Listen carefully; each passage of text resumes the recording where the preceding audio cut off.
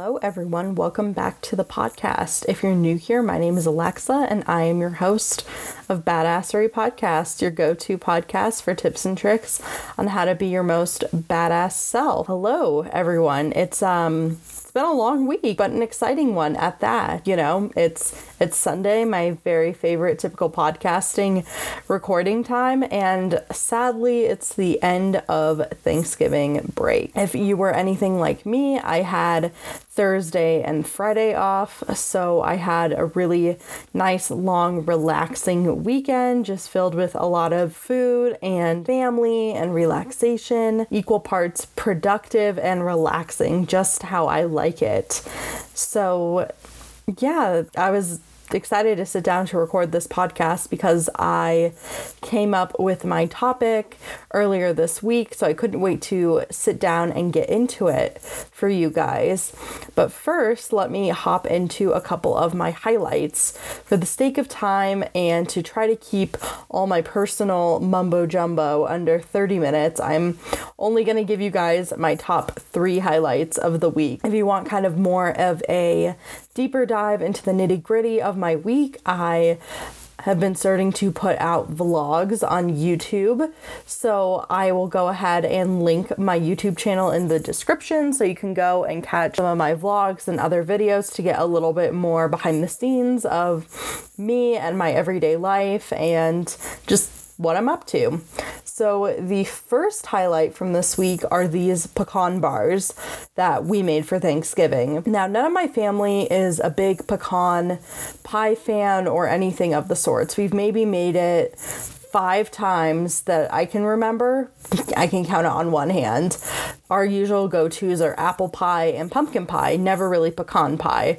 But this year, I really wanted to do something that was of the pecan variety because I really like that like caramelized filling that you get from the pecan pie. So my mom and I made a compromise to do pecan bars, and the bars that we picked were from Land O'Lakes, and we had made a recipe before. We used the Land O'Lakes oatmeal cookie recipe as our go-to oatmeal cookie recipe. So I figured, okay, well, if we like the oatmeal cookies so much, we can't really go wrong with the pecan bars, right? Correct. So we made them, and guys, they were absolutely phenomenal. We literally devoured the entire pan since Thursday. I really enjoyed them. They were delicious. They have that addictive quality to them where you eat it and it's just so good yet so rich and you're like, oh God, I want another one.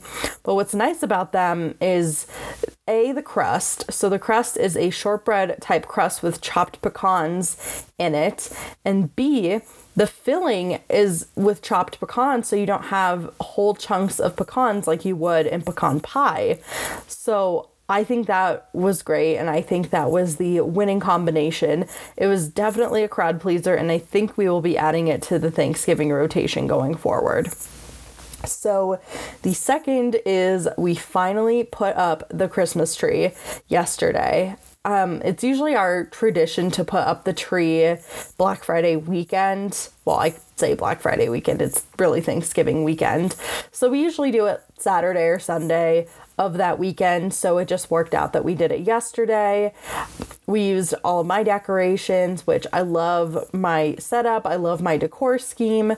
I have a 7-foot pre-lit cashmere fir tree. I think that's what it's called. It's from Michael's. I think it was like $60 or $70 when I bought it last year, but it's been my absolute favorite. And what I do that's a little bit different is I add extra lights to my tree. I know that kind of defeats the purpose of pre-lit, but I love the lights. I love the glow and everything. So instead of just getting plain white lights, I got amber lights, and it makes a total difference. Like, it adds more of a cozy vibe and just kind of this warm glow.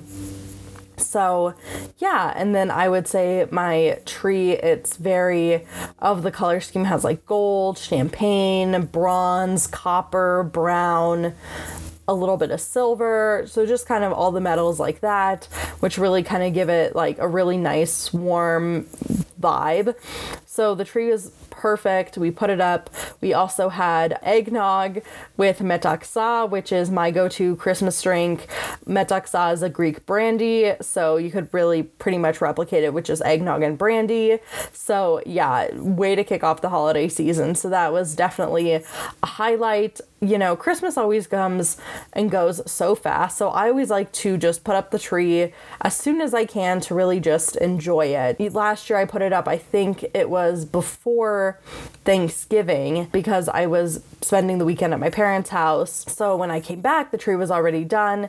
This year we're doing it Thanksgiving weekend, so it kind of just depends. But around the, Thanksgiving time frame, I've seen a lot of people in my circles put the tree up earlier in November, which I'm not mad at because this year's been quite a dumpster fire. So I figured, people can be forgiven for putting their tree up earlier than after Thanksgiving. So no shame in that for anyone who has done that. And my last tip is I finally got my first vlog published on YouTube. I think I linked it in the description for this podcast last week, because by the time I was editing it and it got uploaded, the vlog was already up. But it was definitely a highlight. I had never really thought of myself as a video person. And so when I was able to get a vlog and put the vlog up, I got really excited. Although it did take all day Tuesday and Monday night to do it because of the size of the video file. So I think for the future, I just need to remember to keep the video file lower, just keep the file lower and compress it or something like that. Because it took, honest to God, I think by the time it was all said and done, almost 24 hours to export the footage and upload it to YouTube. So hopefully when I do my vlog tomorrow night, I won't have that problem. But yeah, it's very exciting. Definitely something new for me. I know it definitely doesn't have a lot of views right now or anything like that, but it'll get there. I have all the confidence in it, but it's just something fun to do. And today I also did an overhead video of me memory planning that I'm planning on doing a voiceover for and uploading that as a video. So that'll be exciting too. So I'm just kind of dabbling into the video arts, if you will. I would typically do this stuff on a blog and describe it on a blog, but video is the new blog, I guess, in 2020 and 2021. So that's what I'm aiming for with that going forward. But yeah, it's exciting. I just finished out my other vlog. I don't think it'll be quite as long as this last one was, mostly because I basically didn't vlog for 3 days because it was, just the holiday and I was busy and all sorts of things like that. So we'll see how much vlog footage I actually have, but I was pleasantly surprised that the first one I did was over an hour long, which means I had a lot to talk about. So I don't think this one will be quite as long, but it's exciting, that's for sure. Now moving into my tip of the week. So this one was a hard one to kind of come up with, but I guess I can say that I can give 2 tips. I'll give 2 tips because, it's the holiday season and I'll just be generous. So my one tip is to really kind of keep an eye on the amount of food to make. With Thanksgiving, it's so easy to go overboard, but at the same time, it's not. There were 3 of us here, me and my parents, and we got a 12-pound turkey and we made 3 sides. Granted, we did go overboard at the dessert a little bit, but 3 sides, 3 people, 12-pound turkey. We had basically 2.5 meals worth of food, which is really not that bad because then you just figure, Friday and Saturday, and it was plenty and we could have sandwiches and stuff. And my mom is really big on using the carcass to make turkey soup, so it really extends it smartly, but we're not eating turkey for 3 weeks. So I guess going into the Christmas season, that's what I would recommend, is really just be smart about your food because yeah, it could be great. You don't have to have ham for a week after Christmas or whatever it is. You could plan it strategically so you maybe have it for 2 or 3 meals. So that is the first tip. And then the second tip I have is to it kind of goes along the same lines, but to maybe not like batch friend gifts, but to find a way to do it where you can do it so it's more cost effective. Because last year, I love my friends, don't get me wrong, I spent way too much money on Christmas gifts last year. And like, there's no shame in that. Like, I don't mind it at all. But, you know, with things changing and all that, I just wanted to do something more that showed a labor of love as opposed to just money spent. So this year I'm baking for all of my friends. So spoiler, if you're one of my friends listening to this podcast, and I'm just baking my favorites. So my favorite holiday traditional dishes and even some baklava, and I'm going to distribute it to my friends. And I think it's a really fun way to just do what I really love doing around the holidays, which is baking, without having all of the extra leftovers, because I can't possibly eat all those batches of baked goods that I'm making. It's just not going to happen. So I figured, you know, let me just bake it and give it away as gifts and all that. But like, when you do the cost and everything, it actually comes out to be a lot lower, because you maybe, I don't know, spend $100 on ingredients, but you're giving it to, you know, 12, 14 people. It comes out to, you know, less than $10 a person, which is amazing, and it's delicious, and they know that you put a lot of time and effort and love into it. So that is one thing.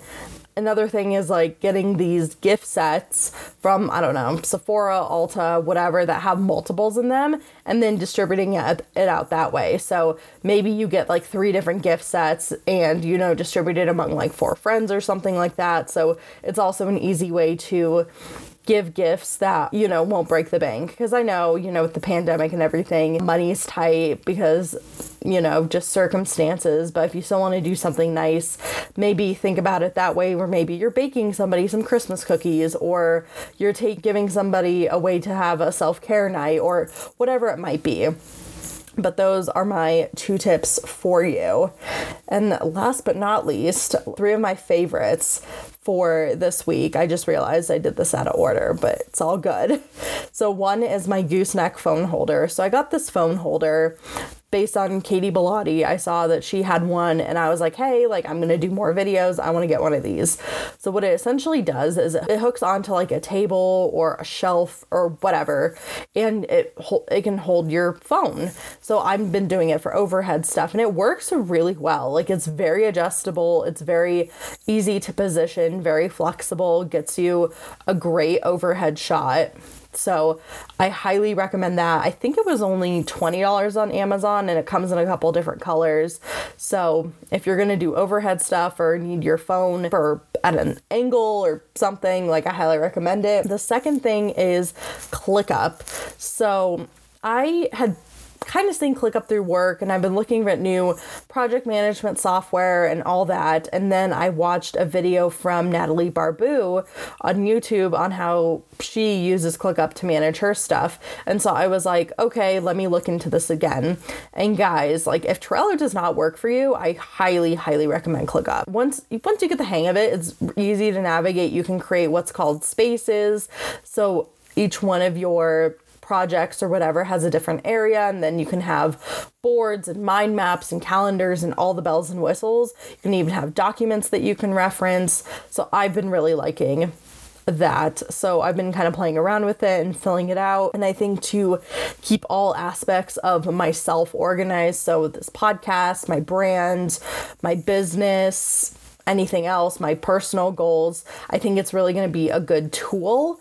So if you haven't into that yet but need a new solution, I highly recommend it. It's free, or you can pay for an upgraded version. I think it gets you more spaces and stuff like that. So that is that. And then my third is I finally found the wool coat that I've been waiting for. So last year I gave away a couple jackets of like wool ones that I had, and I wanted to get a new one. So I've been just on the hunt for a great camel color wool jacket.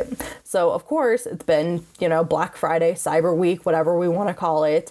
And J. Crew had a phenomenal sale on their stuff, 50% off. So I saw this jacket, and when I saw it, I felt like you had that sound, the sound of, oh my gosh, this is it. So it is a camel wrap coat. So it has like a belted wrap coat. I think it was a camel or a wool cashmere blend, 50% off. So it only cost me like $200. Granted, it is back ordered until middle of December, but it'll be completely worth it once it gets here. So I could not click add to cart fast enough. So I finally did it and I ordered the jacket, but it's already going to be a favorite because I bet it's going to be gorgeous. I can't wait. That is all of the intro and all the fun stuff. Now let's get into the topic of this podcast, which is all about imposter syndrome. And it has been a crazy buzzword, especially in the world of girl bosses, lady bosses, female entrepreneurs, female in the workplace, you name it. You've probably come across the idea of imposter syndrome. But for those of you who don't know what imposter syndrome is, the Harvard Business Review defines it as a collection of feelings of inadequacy that persists despite success. So it's kind of characterized by chronic self-doubt and a sense of intellectual fraudulence that overrides feelings of success or external proof of competence.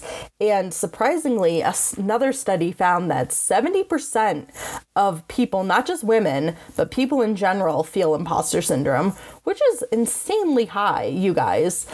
I did not know that it was that high until I came across that statistic.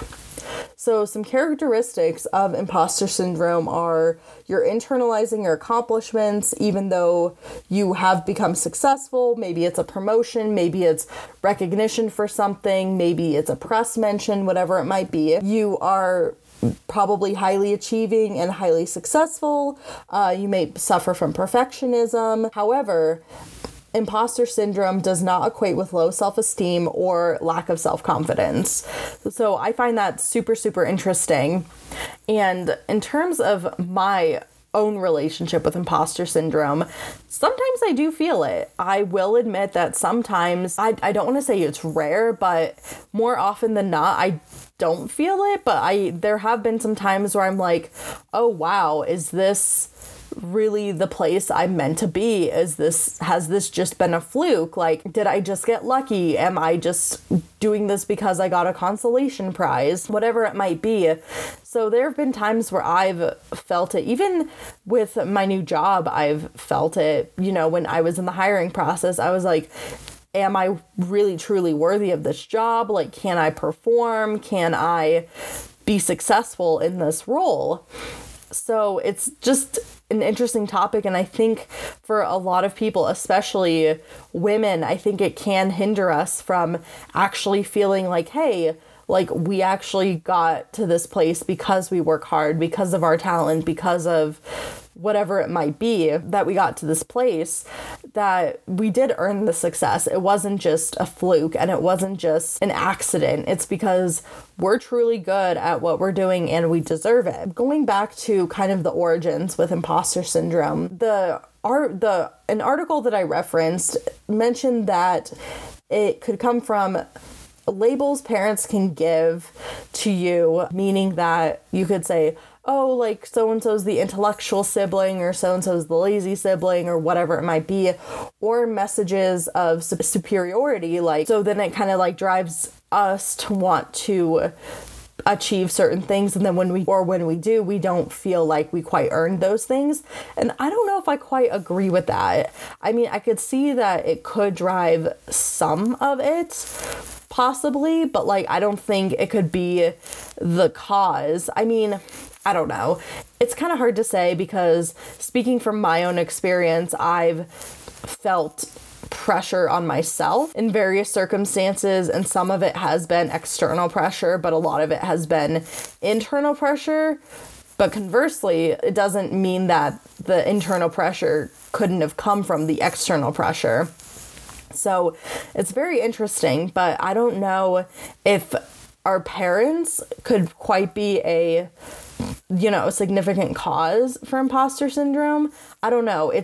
The jury's still out on it. This was just one particular study that was referenced, but yeah, I just found it interesting that it was mentioned that parents were a cause of it. So yeah, going into thoughts and feelings that you might feel with imposter syndrome, you might feel like this, oh, I must not fail mentality, where you put pressure that you have to succeed every time or else you're a failure, or you didn't really achieve what you wanted to achieve on the timeline you wanted to achieve it. You might also feel that it's that, you know, success is no big deal, that, I don't know, like success is, yeah, it's not a big deal, or it's not important to you, or some sort of things, and that it might all be down to luck, which is never the case if you're working hard. Or what's the saying that goes, it's 1% luck, 99% skill, or is it a song? It's probably a song. What is it, Eminem? Maybe? I don't know, correct me if I'm wrong. But yeah, none of it is, you know, luck when you work hard. Maybe you think it's luck because it happened at just the right time, where you feel that things are falling into place. But at the end of the day, it's more than just luck, it's skill. So it's kind of interesting when you kind of put the thoughts and feelings together when it comes to imposter syndrome.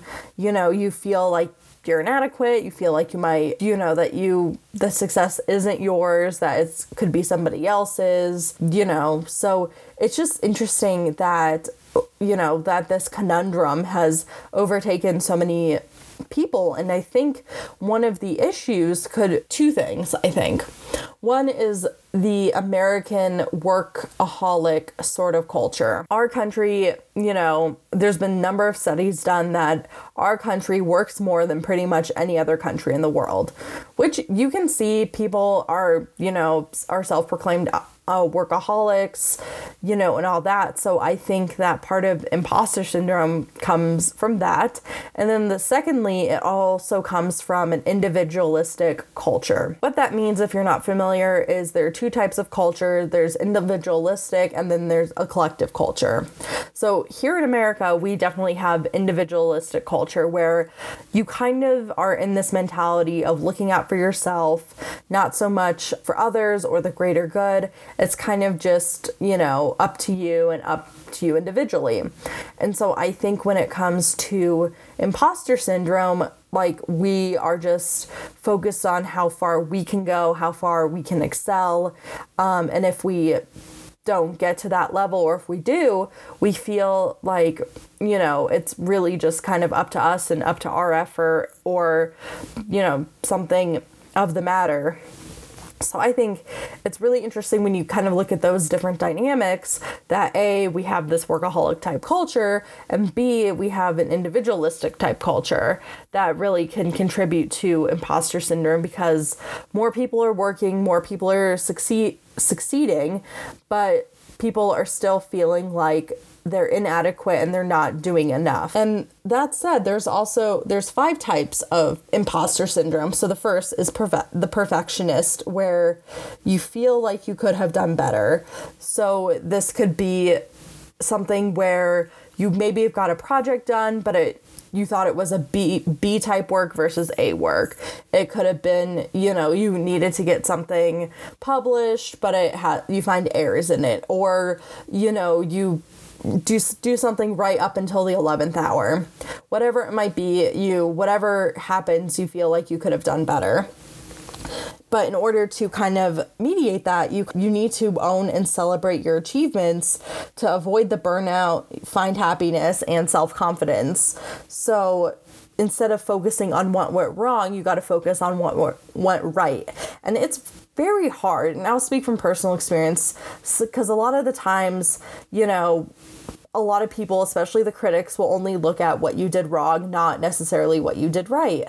But it's up to you to really focus on what you actually did right in this instance. Whether it's, okay, I did get this done before the deadline, or, oh, like, I got this up, or, oh, I got all the stakeholders' approval, or whatever the situation might be. You know, you just have to own and celebrate that, as opposed to just looking for what went wrong and just dwelling on that, because that's not going to make you happy. That's going to just bring out your inner critic, and no one wants the inner critic.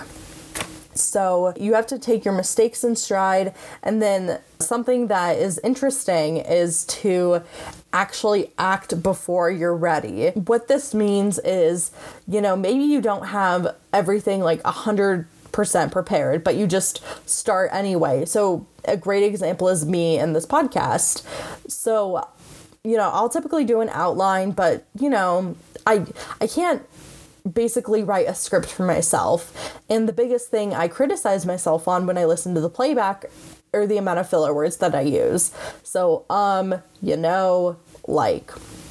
you've probably heard a ton of them in this podcast, and I edit out a ton more that you definitely don't hear.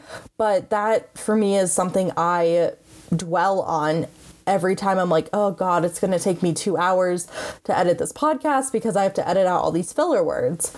And so for me, I have to instead focus on what I did actually do. Did I record for a certain length of time? Did I, where did I not use filler words? But that said, I could only write an outline so much. And I've been given advice like, oh, you could just write a word for word script and read off the script. But then I'm like, if I'm recording for 45 or 50 minutes, I can't write a 45 to 50 minute script. That's insane. I'd rather just have talking points. And once I get the ball rolling, I can just talk. And when I'm passionate, I don't usually use filler words. So in that instance, that's where acting before I'm ready. So maybe my outline isn't 100% perfect and I can just add things in off the top of my head, but it gives me a starting point to where I can say, okay, I'm ready to record. I can just sit down, grab the mic, press the record button. So that is kind of how you combat the perfectionist if you think you fall into that category of imposter syndrome. The second is you are the Superman or Superwoman. In that case, you work harder to measure up. So maybe this is staying at the office way later, or this is taking on extra work even though your bandwidth is very low and you have to stretch yourself too thin. You're the person who you feel that if you're not occupying every second of your free time, you're not being productive, you're not a productive member of the society. And I also feel this, like there's some days where if I'm not doing something after work in the evening or on the weekend that's productive, I just feel so guilty about, oh my gosh, I should be doing this. I have time to be doing this. I should be doing a project. I should be doing this instead of watching TV. So that's definitely hard for me to combat, where I feel like I need to be productive all the time and then I forget to relax. And relaxation is a big contention point for the Superman, Superwoman type of imposter, because they feel guilty when they relax and they have a hard time actually relaxing, which in turn leads to burnout. So, and then these people also need validation. So they need to be told, like, at a boy, at a girl, they need to be told when they're, doing things right or doing things wrong, or getting just that pat on the back to know that they're in the right direction. And then they need to just learn how to take constructive criticism in stride, because sometimes we have a hard time if somebody's telling us, hey, like, you're kind of a workaholic, or, oh, you don't spend enough time relaxing. These people you can get super defensive about this, which is no fun. You don't want to get defensive or feel like you're being attacked. You just want to learn and feel like you're improving in strides. So if you self-identify as the Superman, Superwoman type of imposter, consider trying to, work on feeling less guilty about taking some time to relax or taking time to burn out. The best example is go on a vacation. I don't know how many people I know who say they're going on a vacation or on PTO and they just end up working the whole time. And for me, like, I do the complete opposite. If I'm taking PTO, I will shut off my emails, shut off my Slack notifications. So I am just fully immersed in the moment, because I know that if I do spend that time to relax, I'll come back with a fresh, clean mindset ready to really just dive back into work. And I think that is so important, especially if you have a really stressful job or you're really high up, have a really high up position, like that that time off from work and relaxation will help make you even better in your work when you get back. So if you are that type, I would highly suggest, making some time and taking some time for yourself.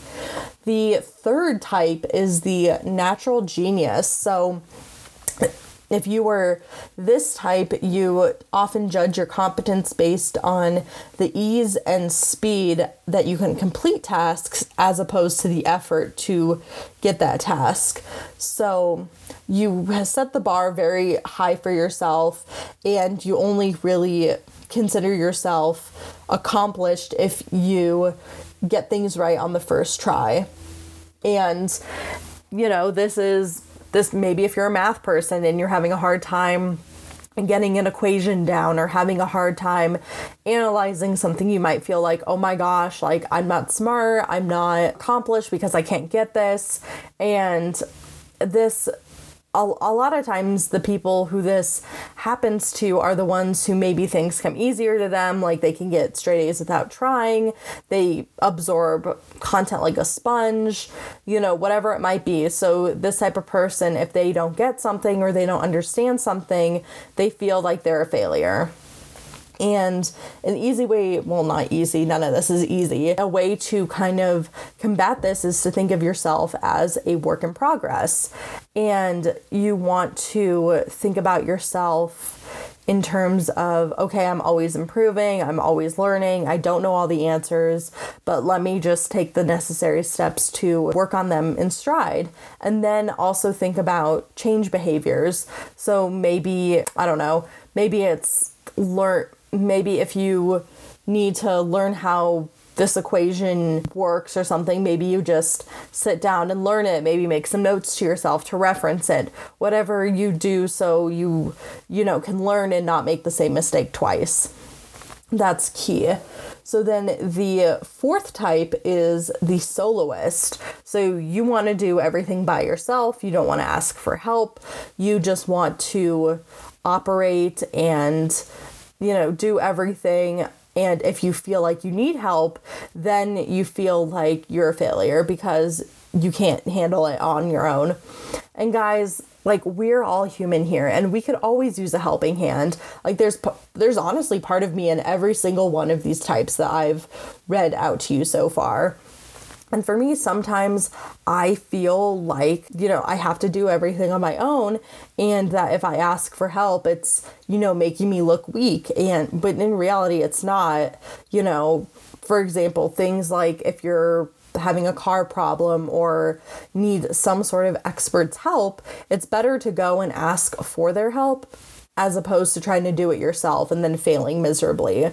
So in cases like that, ask for help from the professionals. Like if you have a friend who is really good at math or something, ask them for help, or if a friend who's really good at writing, like whatever it might be.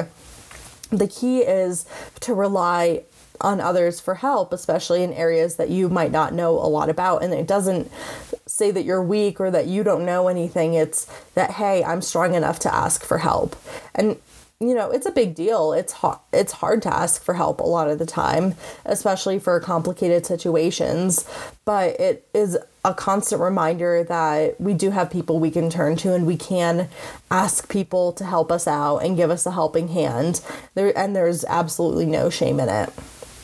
And the last one is the experts, where you judge yourself on what and how much you know. And if you don't know something, you feel like you're a failure, and you always feel like you never know enough, even though there is always something to learn. Like you're not an expert in everything. The old saying, jack of all trades, master of none, so to combat that, just really look at like just-in-time learning. So let's say you need to look up, I don't know, I'll use myself as an example. Like I knew I wanted to talk about imposter syndrome today. So instead of, becoming an overnight expert on imposter syndrome, when I was doing my outline, I just did a quick Google search and read up on it and just got the necessary info to prepare for this podcast.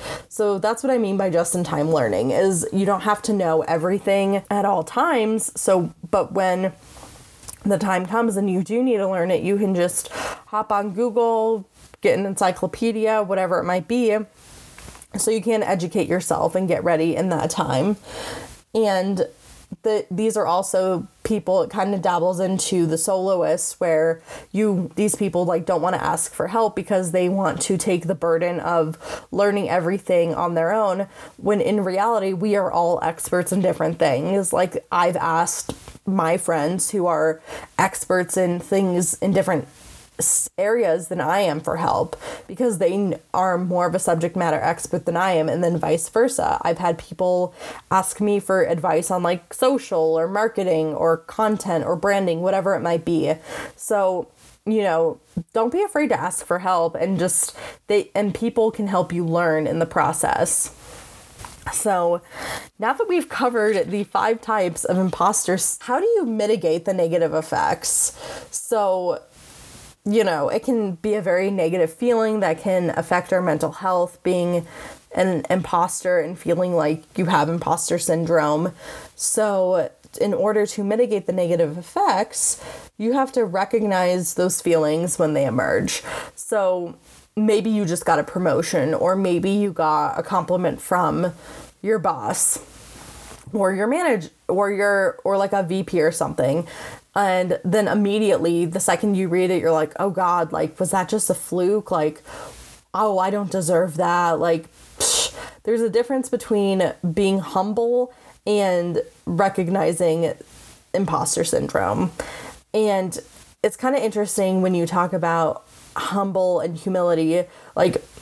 Being humble in my mind is, okay, I'm not going to let the success go to my head. I'm just going to keep working. Whereas with imposter syndrome, you feel that, it's a fluke that you even are getting recognized for the success in the first place, because you don't deserve it. And maybe there is a little bit too much humility when it comes to imposter syndrome. But at the end of the day, we have to recognize our accomplishments and just mark it as a win in our book.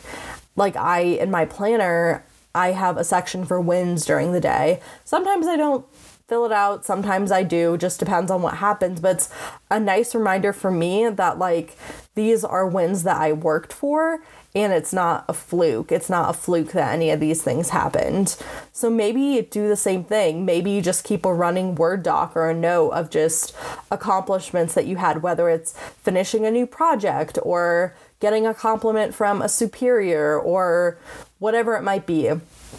Keep a running list and then use it to say, okay, this is what I have achieved, and none of it is because of luck or because I don't deserve it. And, when it does happen, when you do have these feelings, you have to work to rewrite your mental program.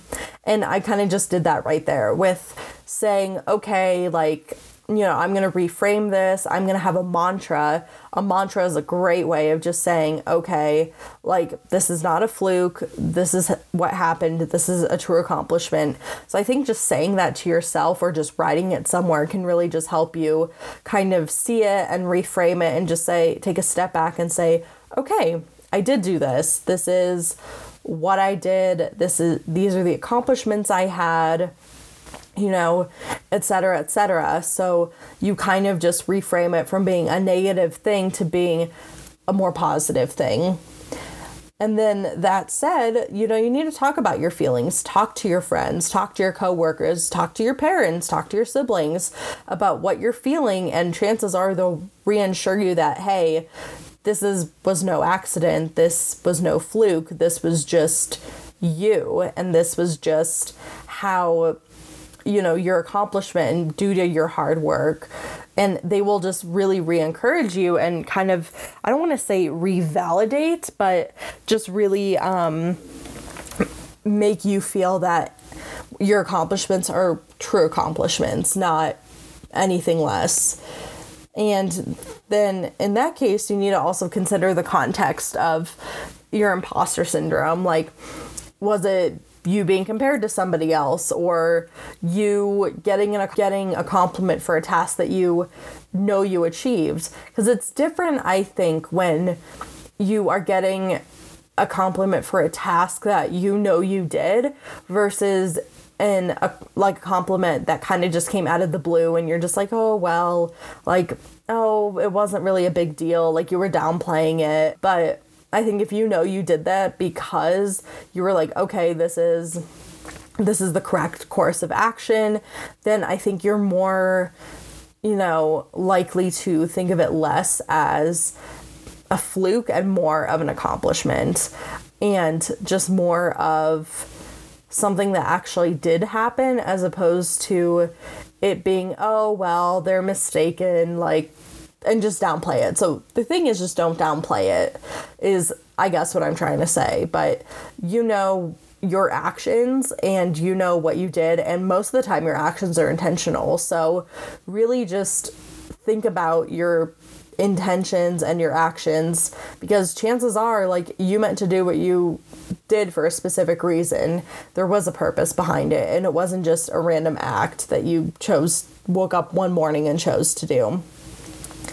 The next thing is to reframe failure as a learning opportunity. And this especially works for some of the imposters that I had mentioned before. So we all fail, and it's okay, because we learn more from our failures than from our successes.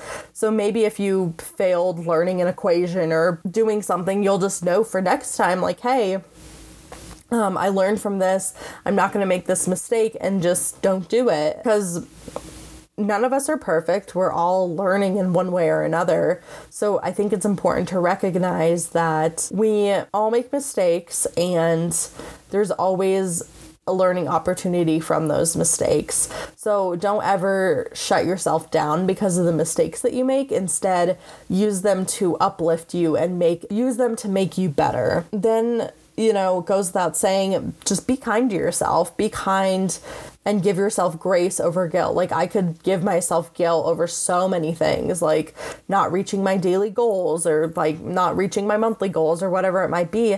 But as I learned from doing my power sheets, there's always a section every month that says, I'm choosing to give myself grace over guilt about, and then you fill it out. And I just kind of think we just need to do that, give ourselves grace over guilt when it comes to what we accomplished and what we didn't accomplish, and whatnot. So you just have to be kind to yourself and forgiving, because there's only 24 hours in a day, and we only have 7 days in a week. So, we just have to decide how we want to use our time, and and what we deem successful and what we don't deem successful. But success can come in different terms. Like, it's common for weight loss goals to have what's called non-scale victories. So maybe it's you feel more endurance when you do a workout, or maybe it's you feel like you can portion control better. Those are non-scale victories. And sometimes we just need to take a step back and recognize those when they happen, and just say, okay, like, I'm not gonna, worry about what didn't happen, but worry about what did. And you can just add it as a place for gratitude in your, whether it's your planner, your journal, whatever, just a place to mark down your wins and what your gratitude is, and just whatever other accomplishments you might have. Because I think it's important to document that stuff, because otherwise you just forget it and you just leave it out. The other thing is to seek support. So, talk to your friends, talk to other, like, if you're a woman and struggling from this, see if your girlfriends are suffering from the same things. See if your mentor is suffering from the same thing. They might have some good advice for you too. And last but not least, visualize your success. And I kind of did this earlier this week. I made a mood board because it was part of my Artist Week, or my Artist Way challenge, to make a mood board well, it wasn't really for a mood board, it was for a collage. And so I chose to do it in the form of a mood board and then make it my computer wallpaper. So every time I look at it, I can just see the things I want to cultivate and go with. So I think it really helps. I really do believe in manifestation. I think, as I mentioned on a few podcast episodes ago. But yeah, just see what you want to accomplish, maybe the type of home or the type of vibe or the type of person you want to be, and use that to kind of guide your way to success, because chances are, whatever you want to happen will happen ultimately. So yeah, with that ends the talk on imposter syndrome. It was a lot. I did not expect that all of my notes and whatnot would give you a nice, half hour or so chunk of content. But I'm really happy it did.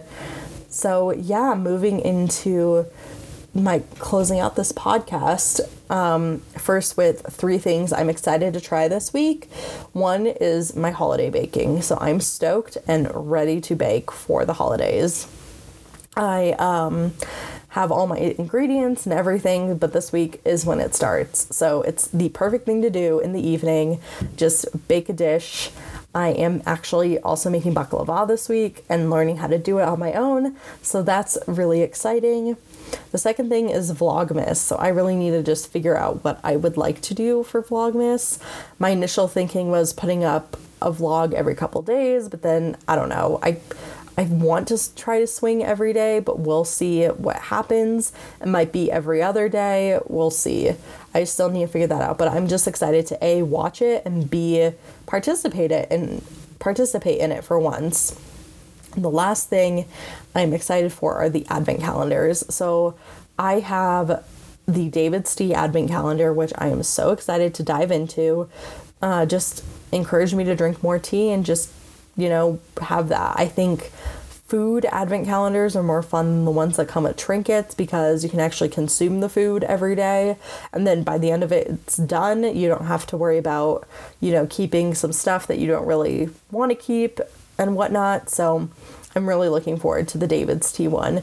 We also have a Bonnie Maman jam calendar, so that should be really interesting as well, especially when we start making charcuterie boards. So yeah, the last thing I want to leave you guys with as we end this week and go into a new week is a quote of the week that I found. This one is from Karen Walrond, and it says, "Comparison kills creativity. There's room for you. There's room for you. Nobody can do..." Damn it, let's just restart. And it says, "Comparison kills creativity. There's room for you. Nobody can do it with your voice, with your experience, and your insights." So I really like this because it shows that, we are one of a kind and our successes are our own, and there's plenty of room in the space, no matter what industry we are in, for us to be successful. And with that, I thank you for listening to this episode of Badassery Podcast. Don't forget to follow us on Instagram and on Facebook, and to see latest updates and all that. And I will talk to you guys next week. Bye.